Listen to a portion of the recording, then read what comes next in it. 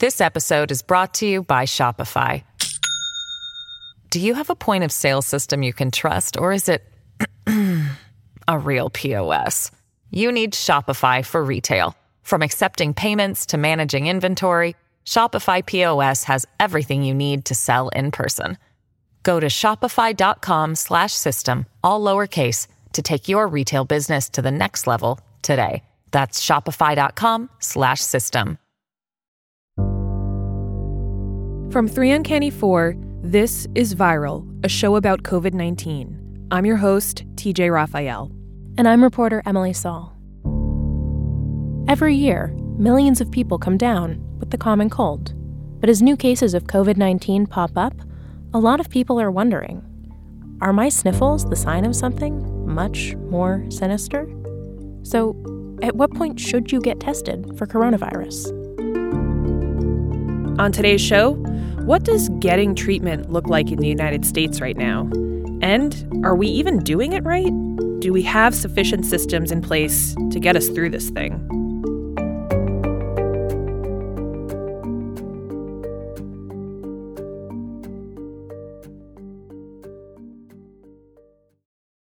This episode is brought to you by Shopify. Do you have a point of sale system you can trust, or is it a real POS? You need Shopify for retail. From accepting payments to managing inventory, Shopify POS has everything you need to sell in person. Go to shopify.com/system, all lowercase, to take your retail business to the next level today. That's shopify.com/system. This episode was recorded on Tuesday, March 10th at 12:11 p.m. Eastern Time. Things may have changed by the time you hear this. There are 761 confirmed cases of COVID-19 in the United States. 27 people have died, 23 in Washington state, 2 in California, and 2 in Florida. Globally, more than 114,000 cases have been reported. More than 4,000 people have died. Markets worldwide plunged Monday as Italy went into lockdown and Saudi Arabia escalated its oil price war. Global equities rebounded somewhat Tuesday, though a sustained 2-week slump signals the world's investors remain concerned. Meanwhile, current and former administration officials have criticized President Trump's response, claiming he's undermining governmental efforts to address the outbreak in the U.S.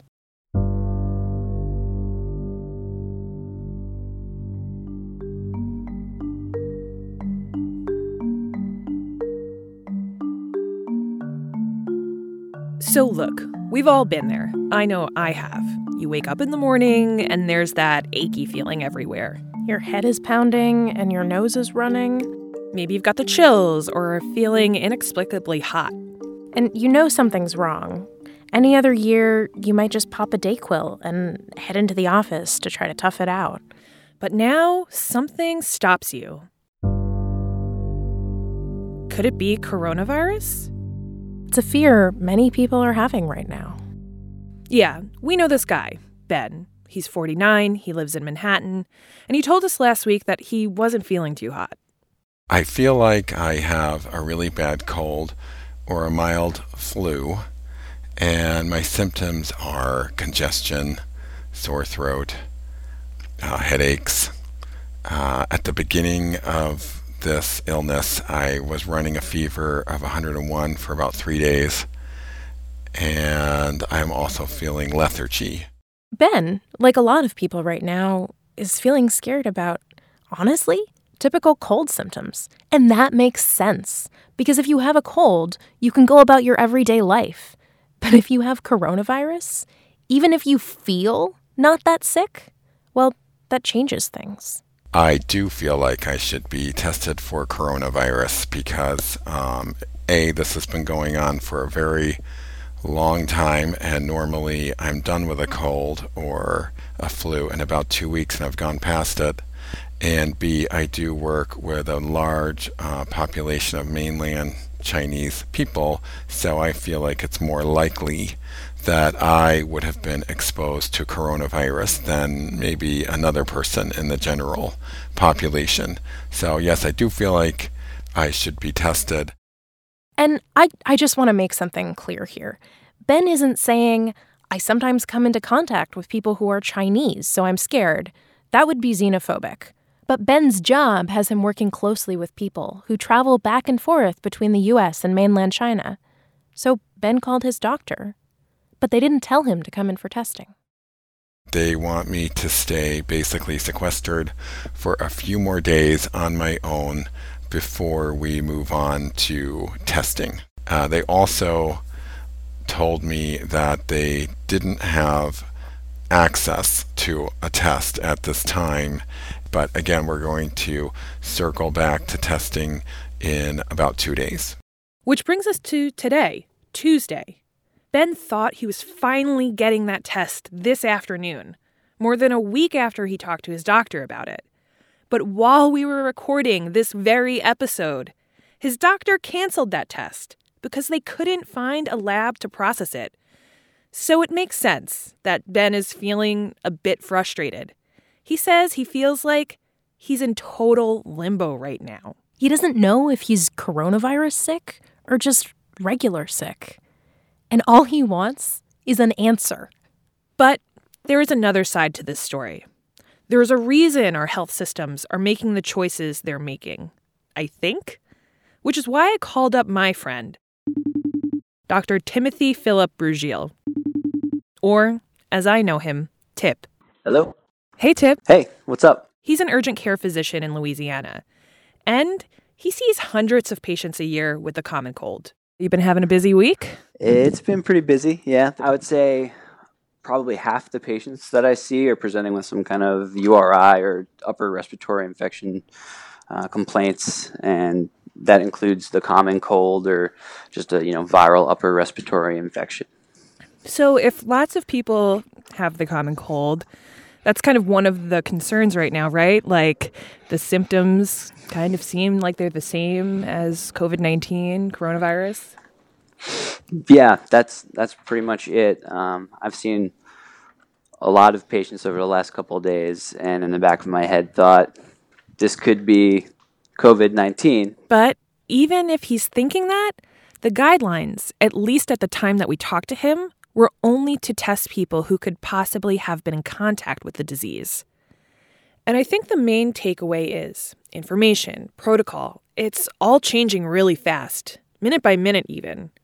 While we were on the phone, Tip told me that if a patient comes in with those cold symptoms, those upper respiratory infection symptoms, he'd test them for flu, strep, the usual. If it's none of those things, and if there's a chance that they could have come into contact with the disease, well then... Those are the kind of people who I would then refer to the emergency room. And it's really going to be up to the emergency room physician at that point to decide if they need to do the coronavirus test or not. But as far as he knew, Louisiana didn't have any tests yet. He just knew the ER would be in contact with an infectious disease specialist. But turns out, while we were on the phone, that protocol was changing. Tuesday morning, Tip sent me a note with some pretty major updates. And because this is radio, I made him read it out loud. Hey TJ, it's Timothy. I just wanted to send you a quick update after talking last Thursday. Shortly after our interview, I quickly realized that I was wrong about testing in Louisiana. The state started rolling out COVID-19 testing while we were talking. At my shift the next day, I had to coordinate the first test for our clinic with my organization and the State Department. And now, elsewhere in the state, Louisiana has confirmed its first case. I also realized the importance of the CDC's simple recommendations. If you think you've had exposure and are sick with the novel coronavirus, stay home. If you think you are too sick to stay home, then call before coming in and exposing other people. We were given specific instructions not to send this person to the hospital for testing, since they were otherwise stable and would only risk exposing seriously ill patients to what could be deadly for them. So stay home, call your doctor, be as patient as possible until your doctor says, hey, you know what? It's time for you to get tested. But what does that test look like? How do you get it? What happens after you get it?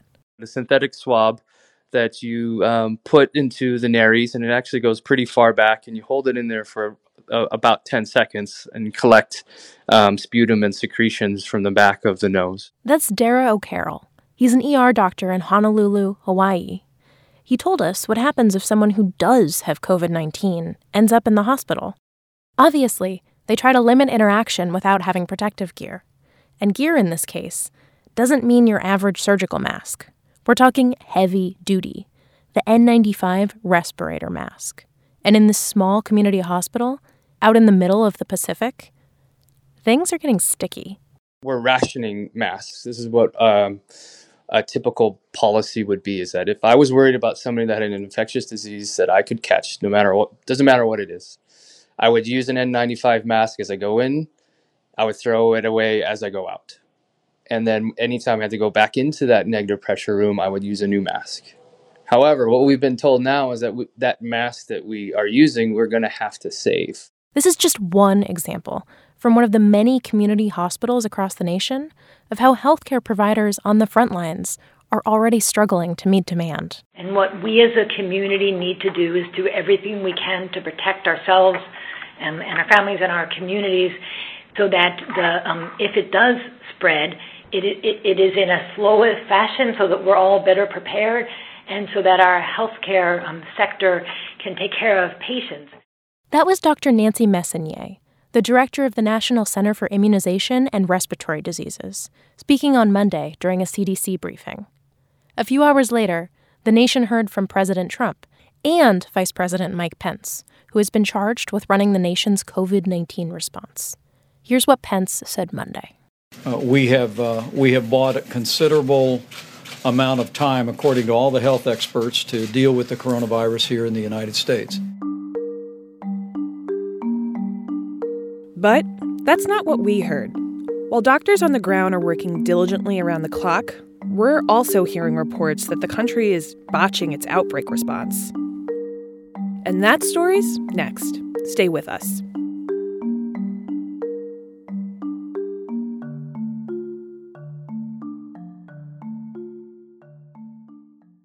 Do you ever wonder how celebrities order food? Like, is Sarah Paulson a Diet Coke or a regular Coke girlie? Some peasant Coke?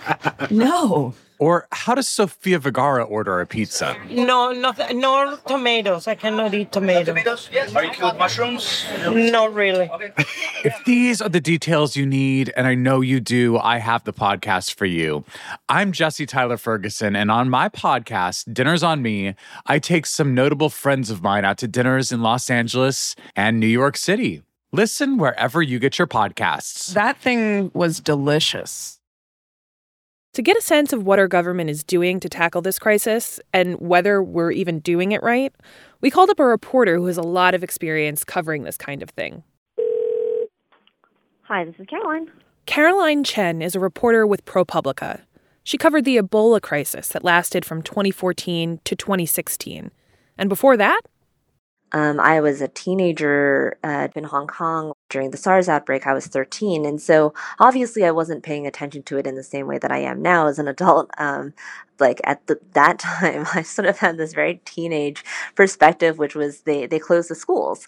And I was like, well, I'm upset that I don't get to see my friends and I wanted to go back to school. And yeah, granted, that's a very teenage kind of perspective, but I did from that time develop a huge respect for frontline healthcare workers, because SARS, comparatively speaking to COVID-19, was very deadly. And there were numerous healthcare workers in Hong Kong who really just worked around the clock until they succumbed. And we know from the data we've seen so far on COVID-19 that it is, for the most part, a relatively mild disease, especially in people under the age of 70.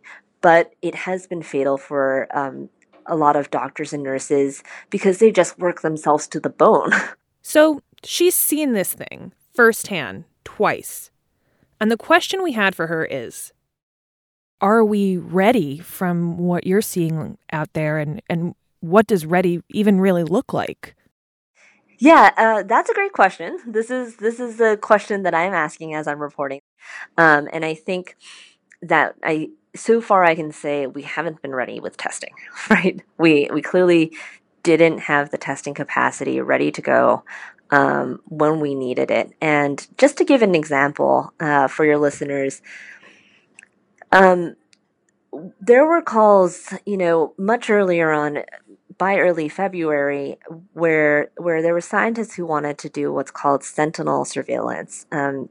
So what is sentinel surveillance? That's the desire to be proactively looking for cases.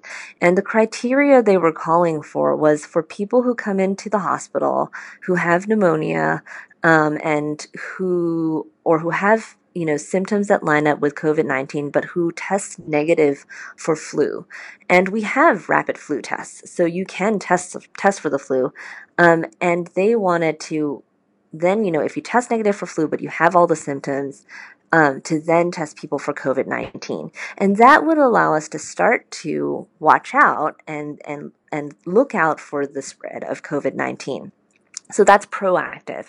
And at that time, we didn't have enough capacity, and frankly, we still don't have the capacity to do this in a widespread fashion in the United States. So I think that's a ball we dropped, which would have been helpful for the United States to sort of have that as a potential warning signal. And in fact, earlier in February, the CDC had announced a pilot program in 5 cities: in Seattle, which we now know is a hotspot, in San Francisco, we've seen cases pop up there, in LA, in New York, and in Chicago, and said we're going to do sentinel surveillance. And then just didn't get started because I suspect is because they didn't have the resources and the testing capacity to do that. Why weren't we able to do this? Was it the money wasn't there? Was the buy-in, not at the level, of where we're at now? I mean, I think a lot of people, when they hear you say that, they're going to say, wait, what? Specifically with the tests, one thing that my reporting found is that for some reason, someone in the U.S. government decided that we would design our own test.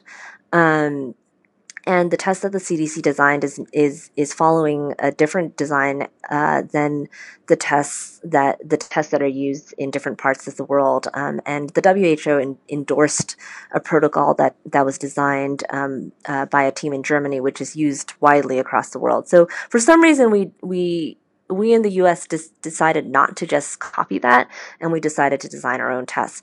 And I mentioned earlier that there was a batch of test kits that were sent out around early February, and that there was a faulty component to that. And that had to do with the design that we had come up with. And it took a while to resolve that and to drop that faulty component. And if we had not gone our own way, and if we had not taken so long to drop that faulty component, we could have saved a lot of time. But as to, sort of the motivations behind those decisions, I'm not sure, and I'm hoping to find out more as I do more reporting. So I'm not going to lie, that's more than a little concerning, right? Sure, but we're not at complete and total panic yet. Now is an important time, right? I'm trying to explain to people that there's no need to panic, especially on an individual level, right? At this point in time, it is still far more likely that you would catch the flu, it is still flu season, than the coronavirus, right? But at a societal level, this is a crucial time for us to prepare and to take steps that can help slow transmission. And this will help our healthcare system as a whole not get slammed, and give them more time to prepare. So this is a critical moment now. What do those steps look like in your view? Yeah, so I think it's really interesting to see, for example, I'm in New York City, and yesterday at a press conference, Mayor Bill de Blasio said to employers, if you can have your workers work from home, let them work from home, or if you can let them stagger hours to come into the office, have them stagger hours, come into the office. Why would a mayor say something like that? I don't think he's saying there's imminent threat that if you get on the subway, you're going to catch COVID-19. That's not what he's coming from. What he's coming from is it's a simple, statistics thing that if there are more people crowding the subway, there's a higher chance that COVID-19 will spread faster. The less crowding there is, the slower spread will happen. So it is inevitable that there will be more cases in this city. And, the mayor knows this and his public health department knows this. But what they don't want is for there to be like a spike in cases really soon that like slam the hospitals. They want for there to be fewer cases spread out over more time so that the hospitals don't get slammed. We know that we're going to see more cases, as you said. In your view, do you think that hospitals generally are prepared for what's coming down the pike? And what's the worst and best case scenario here? So I can't give you a blanket answer, but I will say that, the U.S. in general has not traditionally invested a ton of money into infection control. And I think what our reporting is showing is that there's huge variability across the country in terms of which hospitals are well prepared and have done a lot of drills, and then which hospitals I've talked to some healthcare workers who are like, there doesn't seem to be much of a plan, and that's kind of freaking me out. So there's a wide range, and that is concerning to me too, because the average person doesn't have a lot of choice over which hospital they walk into. The other area that I'm looking into right now has to do with supplies. So both personal protective equipment, which includes masks, gowns, and gloves, which we're already hearing are expected to be limited. And also things like ventilators and respirators, and whether or not there are going to be enough of that, and what the plans are around that type of equipment if there is an expected shortage. So again, that goes back to what I was saying earlier, which is if we can take steps now to slow transmission, that helps your local hospital. Places like South Korea have been testing way more people, and I think this goes kind of to what you just said. Do you think the U.S. should be testing more people actively if we had the capacity? Yes, absolutely. I think someone I was interviewing a couple weeks ago said something that I thought was very smart and descriptive, which is that the disease is ahead of the data. And I don't think that's a position we want to be in. I think we want to be on top of the disease and knowing where it is, in what volume we have it, can only help us better respond. Now, I'm not saying go willy-nilly and just offer tests to anybody who wants them. But again, I'm talking about strategic testing, people who have the correct symptoms, but who are testing negative for flu. I think it's very reasonable to say we should test that population. But that would be a large population, right? Right. Because it's still flu season. So, if we took everybody who had flu-like symptoms, but who tested negative for flu, we would need way, way more capacity for testing than we have right now. So we've got a long ways to go. But what does that mean, our capacity for testing? What is our capacity? Why aren't we testing everyone? Well, first off, there's that whole thing about how we developed our own test, which really slowed us down. But also, yeah, so I think there are a lot of numbers being thrown around right now, and it's really confusing for the American public. And so one of the things I was trying to explain is that you really have to pay attention to the units. So what's the difference between a kit and a test and a sample, and the unit that I care about the most, which is people? So I'll try to break this down a little bit. So the kits that you keep hearing about are these kits that are made by the CDC.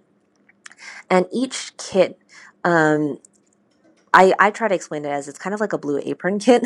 So there are a bunch of ingredients in it, and it takes some setup. So the CDC was shipping these kits, and each kit has enough material to run about 700 to 800 tests.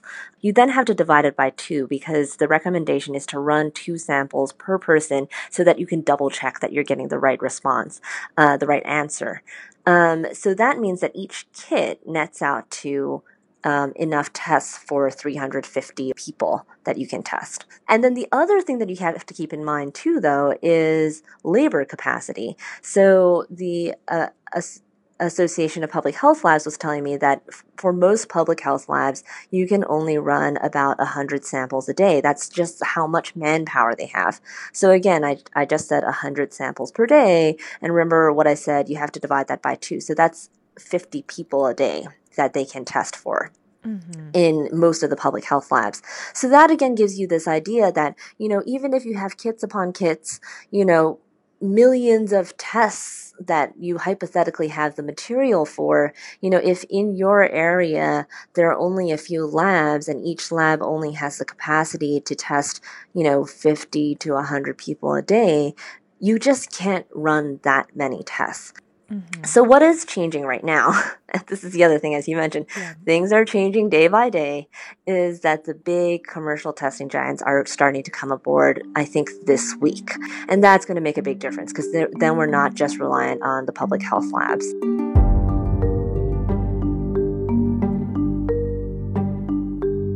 So maybe we lost a little bit of time, but right now we're living in a crucial moment, a moment that we'll be following. Next time on Viral.